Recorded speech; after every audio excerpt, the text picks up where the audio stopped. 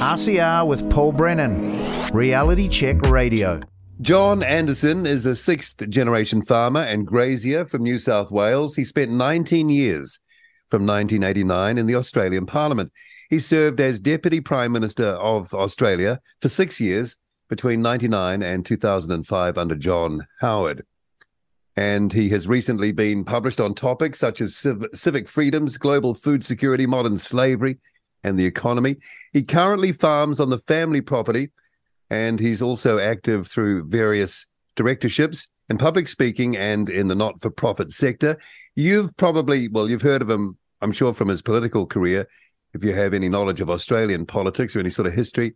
But his recent contributions to public debate have included his Conversations YouTube and podcast series. That's where he interviews various thought leaders from around the world. And you can find that at johnanderson.net.au. His interviews have now been viewed and listened to millions of times. I'm one of them, and the influence they've had on the wider debate is growing all the time.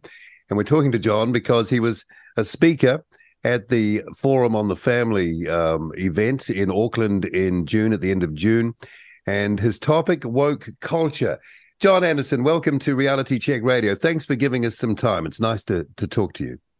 Paul, it's great to be with you and with your listeners. Thank you. Now, I'm thinking back 19 years in Parliament and those years as Deputy Prime Minister. Okay, they're a few years ago, but at the tip of the spear of leadership in, a significant country, was there any sign of this approaching woke culture? Did it make itself known or did it show itself to you back then? I think the answer is yes, although it's probably a bit like the slowly boiling water with a frog in it. I think for me, what comes to mind is that I was a young member of Parliament. I was very young, actually, only 31 or so, when the Berlin Wall came down. And what happened when the Berlin Wall came down is that it really looked like the Western democratic model had won out.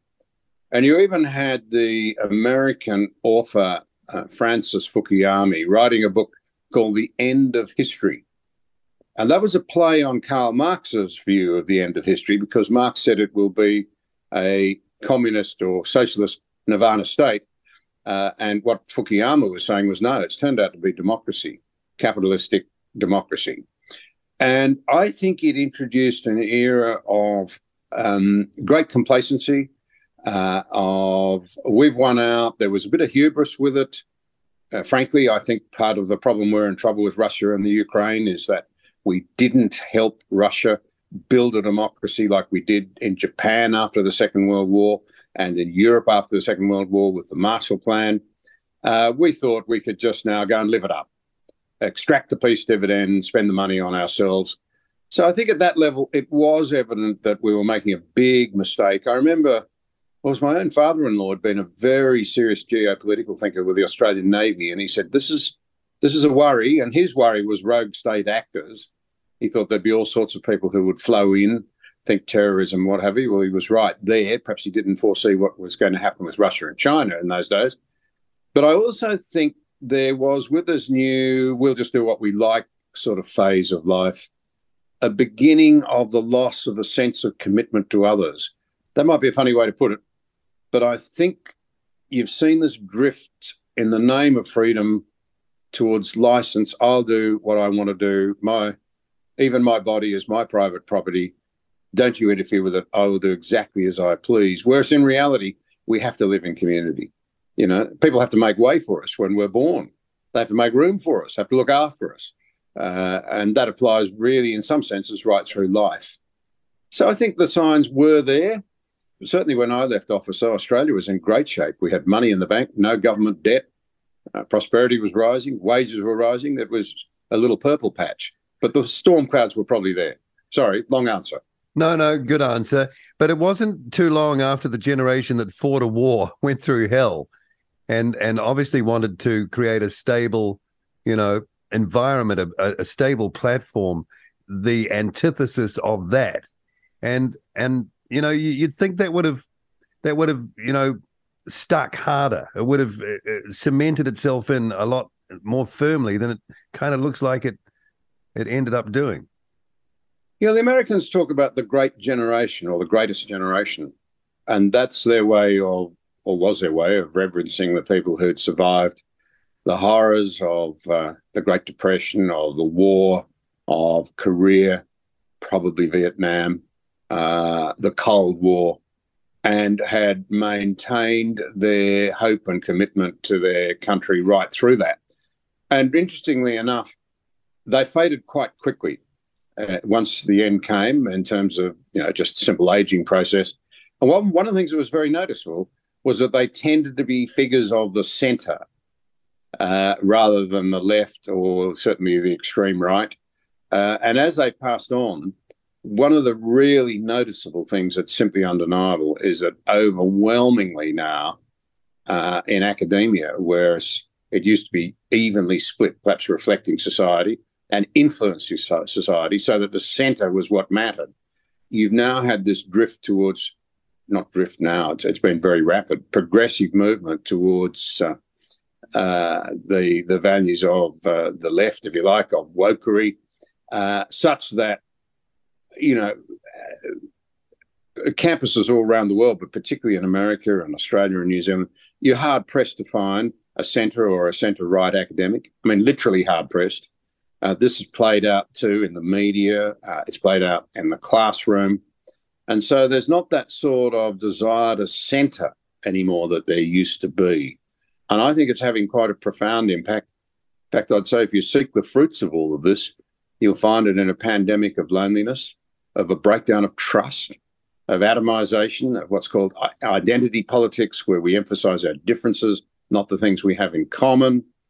And I would say that particularly for our young people, we ought to be truly worried about the figures revealing their levels of anxiety and depression and self-harm.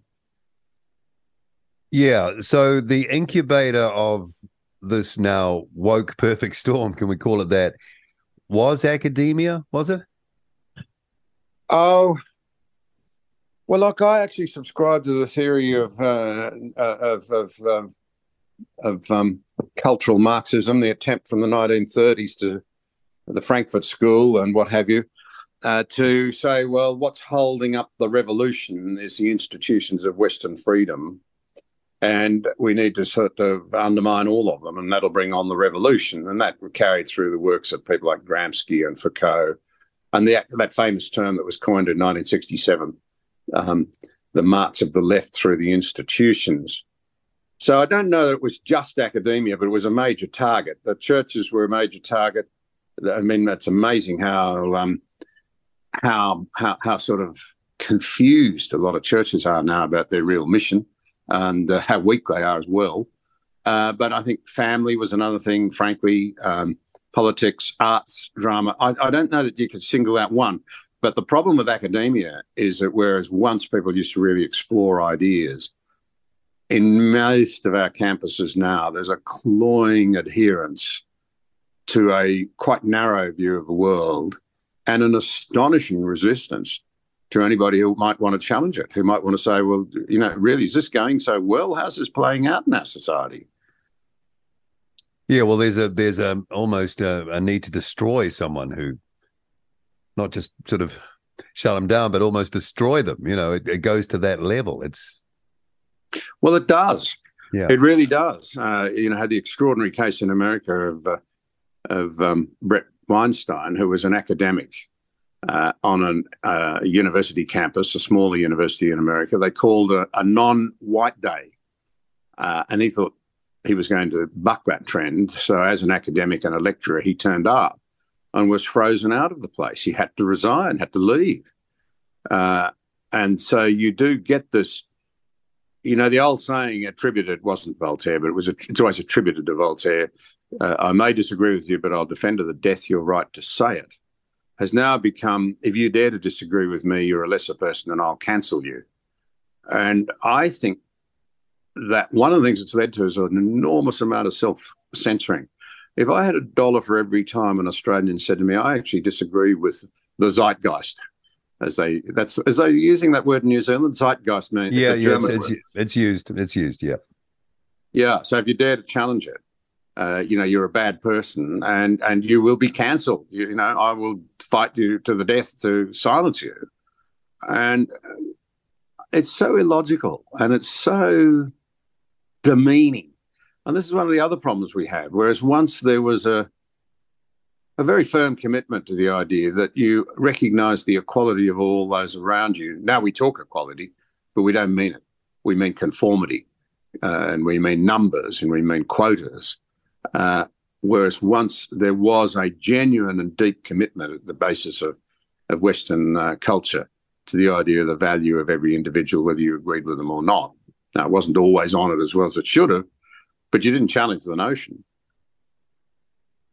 What do you make of the words that are used here, which are kind of euphemisms now? Equity, well-being, safety.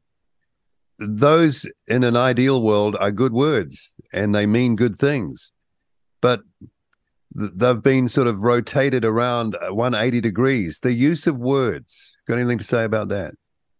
Well, those who control language and those who control history control the future. And it's really quite frightening. So many words have really effectively been reinvented or stripped of their meaning or revolutionized, in the sense that what was on the top is now on the bottom and what was on the bottom is on the top. And so you see, you take equity, it all so often turns out to be a very narrow idea of, well, there ought to be a certain number of people of a certain gender in a certain number of board positions, or we don't have equity, so therefore we will pursue targets, and then they become actual quotas. Well, where do you stop? Should we turn around and say, well, actually, men are overrepresented in jail, so in future we will make certain that there's an exact representation of men and women in jail? Yeah. There's a disproportionate number of Asian children doing extremely well at maths. Therefore, we'll have quotas, and only a certain proportion, a matching proportion of Asians will be allowed to excel in math. I mean, it's a road to totalitarianism. And it also denies agency and choice. I have met many people in life who have said, I don't aspire to great wealth. I've met many people who said, not in the remotely interested in political power. I make life choices to live my life differently. That doesn't make you a lesser person. And yet, if you listen to the sort of nonsense that's carried on at the moment, you ought to be very angry if you're not given a place at the table because you belong to such and such a grouping, and members of that grouping are underrepresented in this profession or around that boardroom table or whatever. I mean, it defies all logic and common sense, and it certainly strips out the opportunity for civilised conversation and decent interaction, in my view. The anger that surrounds some of this is just amazing.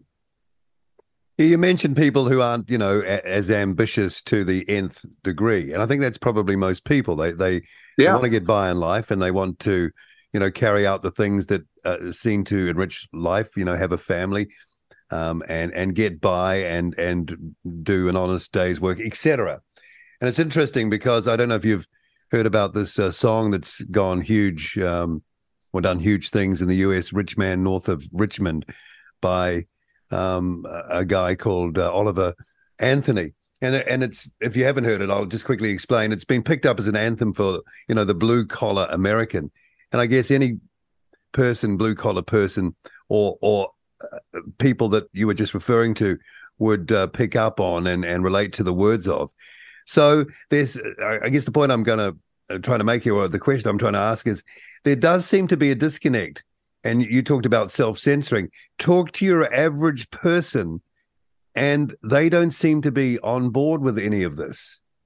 Do you think? I'm sure that's the case? Yeah. I think that's absolutely right. They watch the ping pong ball being played over their heads. One of my neighbours out in country Australia said to me in a laid-back way a little while ago, he's got 3 kids. He said, I'm not worried about all of this. The Australian people are sensible. They'll self-centre.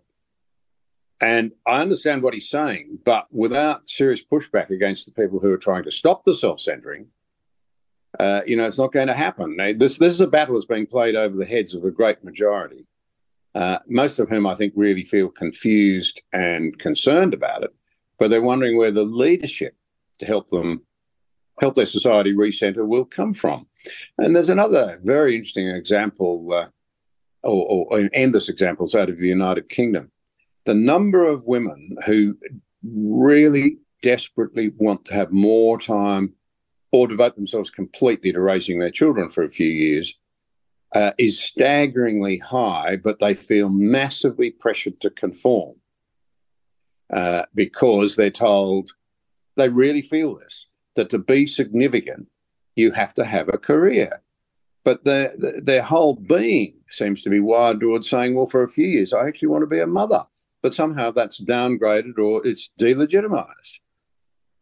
And it's just an example of the way in which I think people feel obliged to conform. And in a flourishing society is made up of people, I think, who have genuine choice, who feel comfortable and able to make choices. I know I don't sound like it now, talking, as a former politician and so forth, but I spent a lot of time in the Australian bush, and I'm often struck by the deep contentedness of some of the people I've known who have not had a lot of money. I think of a couple of drovers once just saying to me when I was still a teenager, Johnny, never wanted the flashlights. I just love what I do. And he said, the city folk have no idea of the joys that we country people have, even if we don't have their sophistication. They're happy with their lot. And if you looked at what they're paid and so forth, it's not a priority for them and it's not very high, but they're happy. Are they the great hope? Yeah. Yes, think? Absolutely. Properly captured. Yes. Properly led. But that's our problem. Again, I'd be a wealthy man if I had $1 for every time an outstanding young person has said to me, I'd actually quite like to have a go at politics, but it's just too horrible. It's too nasty. It's too intrusive. You're never respected for at least having good motivation. I was asked to speak to wealth advisory lunch a little while ago in Brisbane. And I was standing there talking to 5 or 6, you'd have to say, very impressive, high-achieving older people. And they were decrying the state of politics. And the question that they were asking was the very one that all those people we're talking about are asking. Why can't the politicians see this? Why can't they see that? It's so obvious to the rest of us. And I just, after we talked about it for a while, and I acknowledged that it's a real problem, I just said, now, can I ask you a polite question? And I don't think I'm judging you. I'm making a point, I suppose. How many of you encourage your best and brightest kids to go forward into public life? And they all chuckled and said, yeah, we see the point. We wouldn't do it to them. Well, that's a problem, actually. Yeah. I understand it, but it's a problem. We need our best and brightest out there leading us through the tumultuous economic and strategic and social challenges that are threatening our very freedoms, in my view. Okay, so when you were in Parliament, 89, so that's going back, Berlin Wall coming down period, Deputy Prime Minister, was that politics then? Presumably you were bright and achieving and you were motivated to be part of that? Yeah, I was quite aggressively headhunted, if that's the word, by a couple of politicians that I deeply respected. And they said, really, you should have a go, and encouraged me to have a go, and then stood behind me while I got into it. It was one of the things that strikes me. There are two things about Australian politics. I suspect it's not different across the other side of the pond, if I can describe it that way. When I went in, there was still a serious contest of ideas based on philosophies. So you had 3 broad philosophies. You had conservatism, you had liberalism, not libertarianism, but liberalism, and you had, the sort of left of centre, what the Europeans would call the Christian Democrats. And all of them were still understood, and people looked at the lens, or looked at policy issues through the lens of the sort of Australia that they believed in, according to whether they were a conservative or a liberal or a left of centre Labor person. And all of them, I think, had a certain decency and nobility about them, and all of them had powerful arguments to make. They did. They really did. I actually really understood the arguments of a lot of the left wing in those days, with their desire to ensure that the marginalised and the less well-off the lonely were given an opportunity to be part of the Australian family. That was a noble vision. Disagreed with what they wanted to do to try and achieve it, but the vision was noble. And I suppose you'd say the Liberals believe that governments should, particularly in economic terms, minimise their footprint, and Conservatives believed that there were many things that had stood the test of time that should be preserved. It's all gone. It's all gone. And so what you get now is this endless scrapping over day-to-day issues. The result is what might be called managerialism and opportunism and a fair bit of nastiness in the mix. And those people we're talking about in the middle look at it in utter despair and say, has anybody got a vision for the country? Yeah. Well, we're facing down a general election in just a few months. And I've been around for a few. And I would say this time round, it's probably the most fractured electorate there is around. Plenty of people are even talking about, just not voting, that they can't really line up behind anyone. And there seems to be a sense that, the political system that we've relied on and believed in all this time is almost broken, almost not fit for purpose. Do you think there's something in that?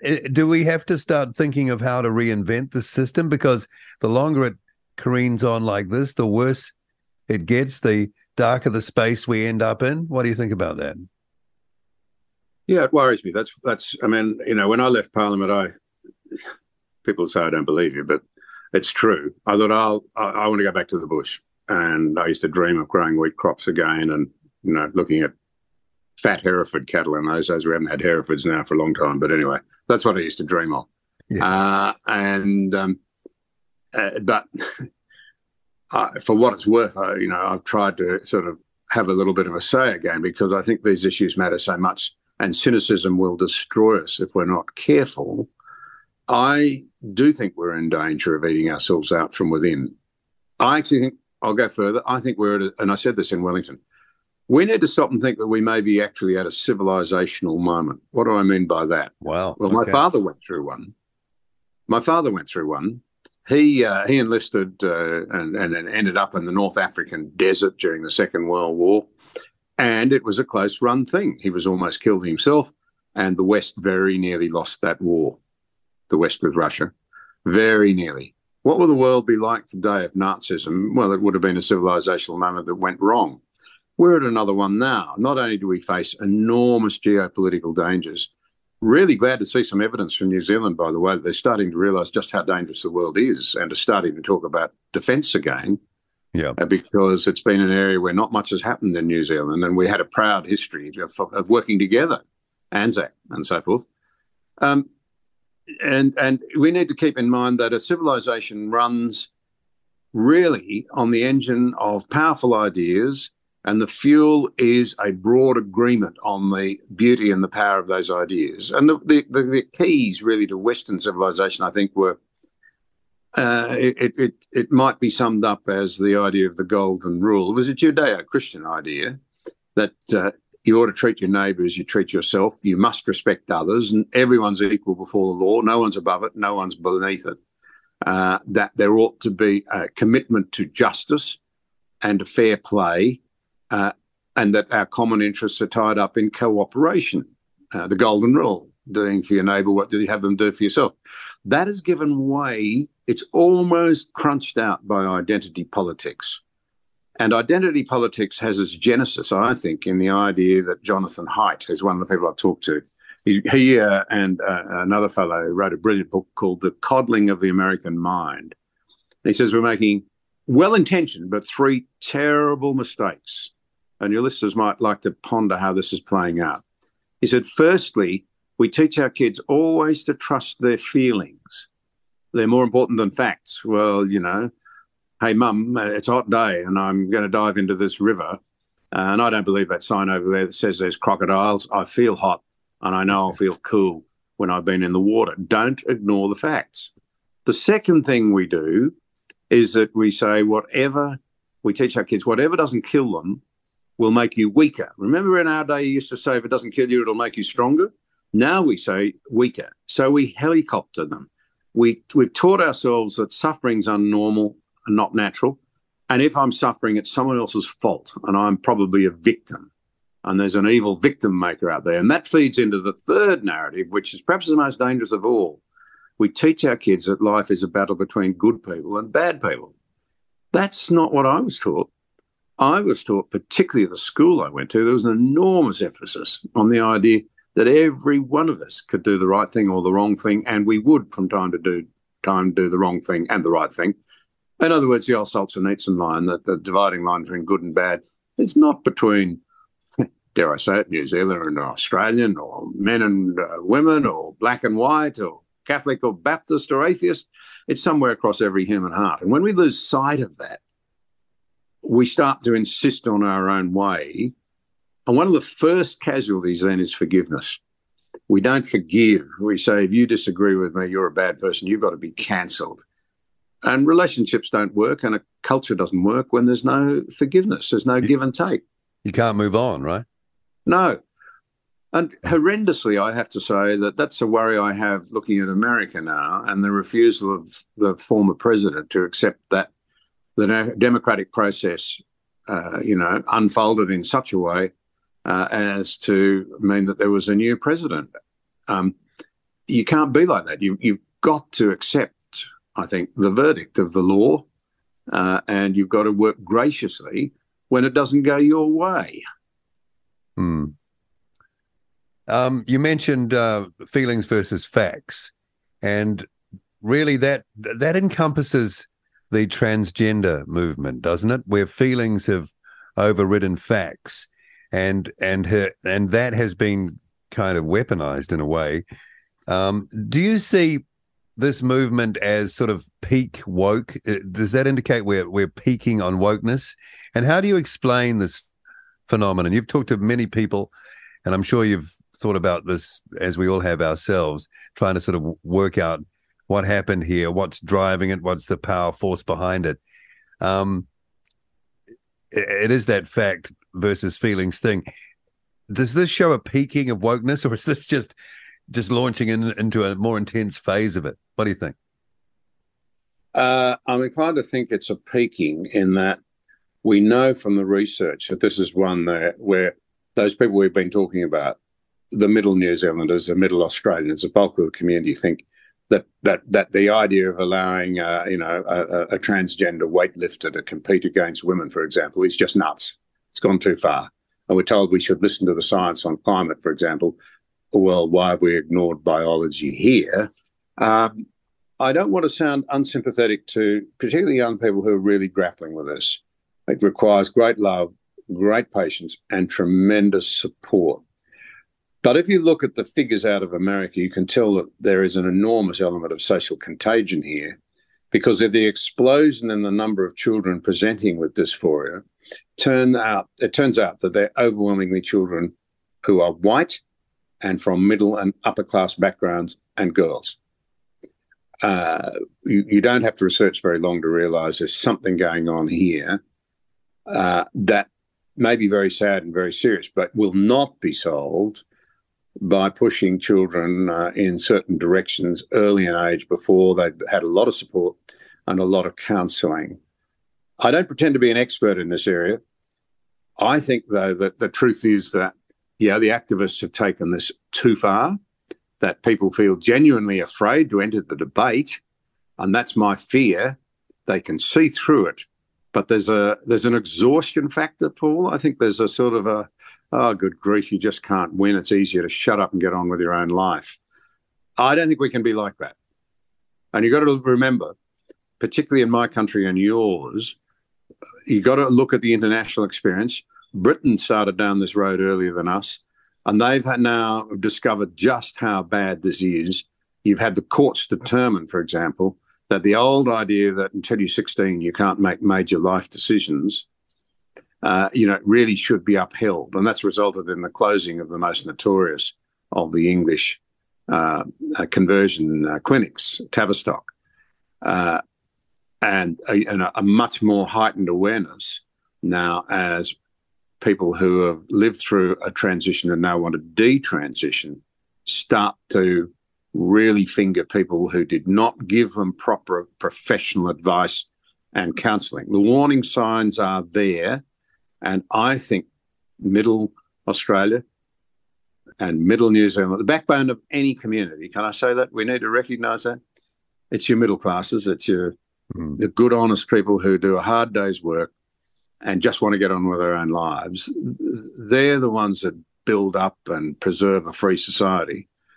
They need to be engaged. So my answer in short is yes, peak wokery, but I'm not sure that it's not also peak exhaustion. People are just sort of so flummoxed by all this stuff.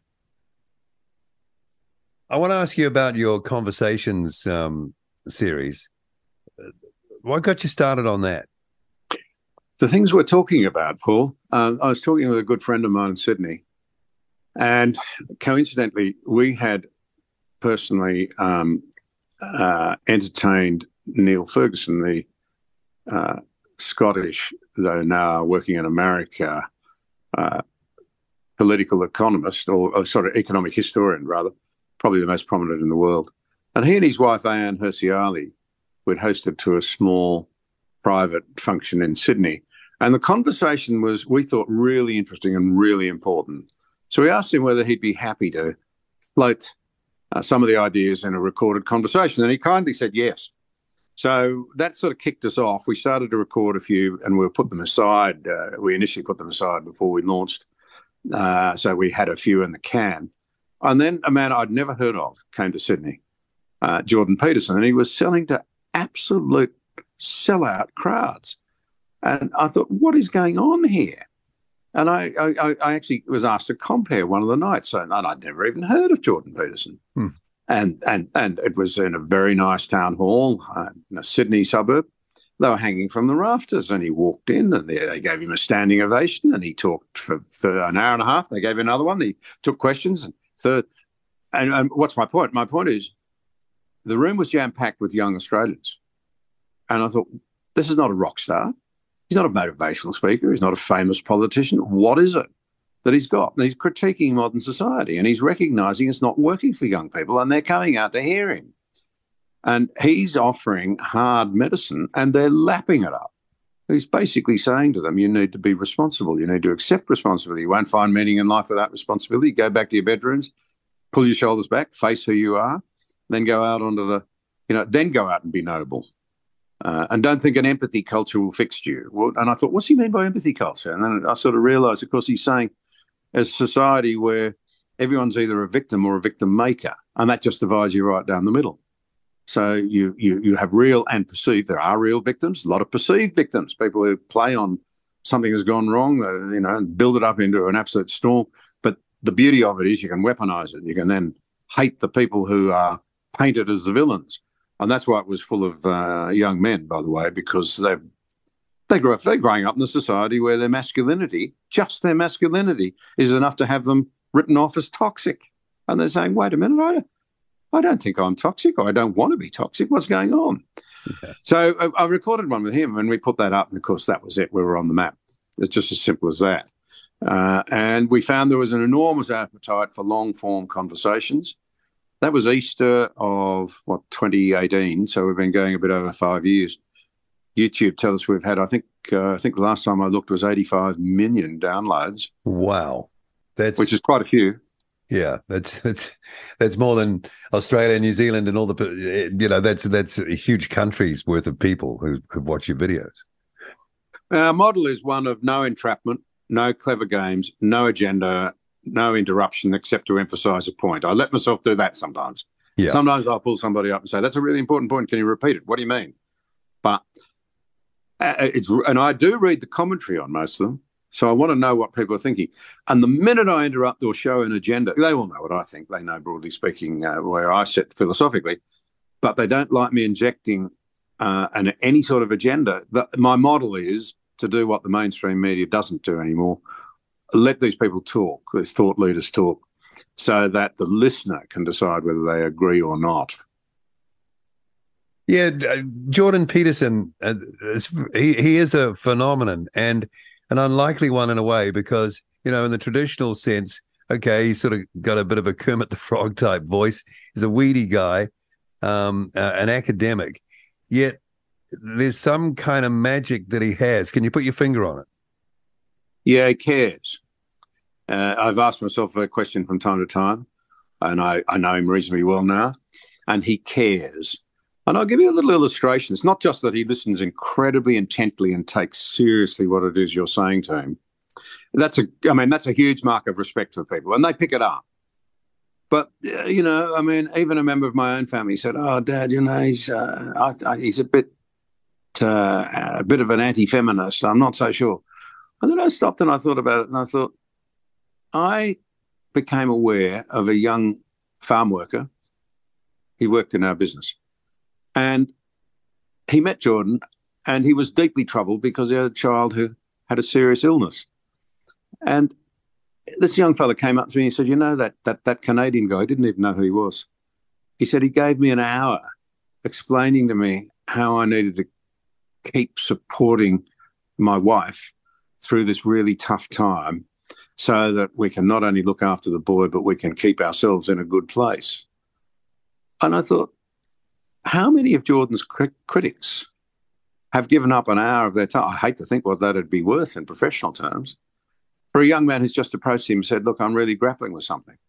And you see, his wife, as it turned out, was deeply, deeply, deeply thankful. Wow. So I think I would say he listens, and he listens because he's genuinely engaged. He actually genuinely cares. And that's, I put that out there as a gentle challenge to those who might want to say, don't agree with his position on, this issue or that issue. This is a guy who I've seen firsthand will put himself out for others.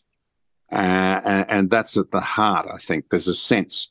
He's an uncle to a lot of, there's no other way of putting it, very uncertain young people who are trying to make sense of a world that seems to have gone mad. Yeah, the good point you make about men before, and just being male is kind of, for many, is perceived as being toxic, automatically. What do you think males need to do? Do they need to, rediscover their masculinity, be proud to show it off? Does the world need it right now? What do you think about that? No, I think that's a really good and important question. There's an ugly masculinity that is bordering on toxic. I ran into it the other day I got a taxi driver, and as I got into the car, he said, mate, can you understand women? And off he went. And he'd gotten involved with a woman who was married, and she'd left the kids, and then she got a guilt complex and went back to the kids, and everything he said smacked of, this is about me. And it was a sort of a showy, brash, ugly, it was a toxic masculinity. No other way of putting it. I actually think that a real man will be somebody who will be as gentle as possible for as long as possible, but then will, if necessary, use all of his strength to defend principles and loved ones and others from harm, if I can put it that way. So there's a right masculinity and there's a wrong masculinity. And here's the rub. I suspect our culture, at the very time when we need to be raising our young men up to be very considerate, very masculine in the sense that they will fiercely defend things that matter. That if their children were in danger, they would put their own lines. They'd get into the shark tank. That's the sort of man you want. But I suspect our culture, at the same time as it's saying condemning men, is actually making them worse. And to be really blunt, my guess is that porn's had a bit to do with that. We were talking about those middle-class white and middle and upper-class white girls presenting with gender dysphoria. Porn has probably done immense damage to romance, and it's probably meant that a lot of girls now are asked to do things by boys with no romance involved, and that which disgust them. I don't really want to go there. It's a pretty horrible thought. But I think we're probably encouraging a crudity and a lack of respect. And I think, frankly, porn's probably got a bit to do with that. Yeah, I think I agree. Not a subject I'd want to go to, but I think we probably need to be more honest about it. I think I agree with you, and many would agree with you on that.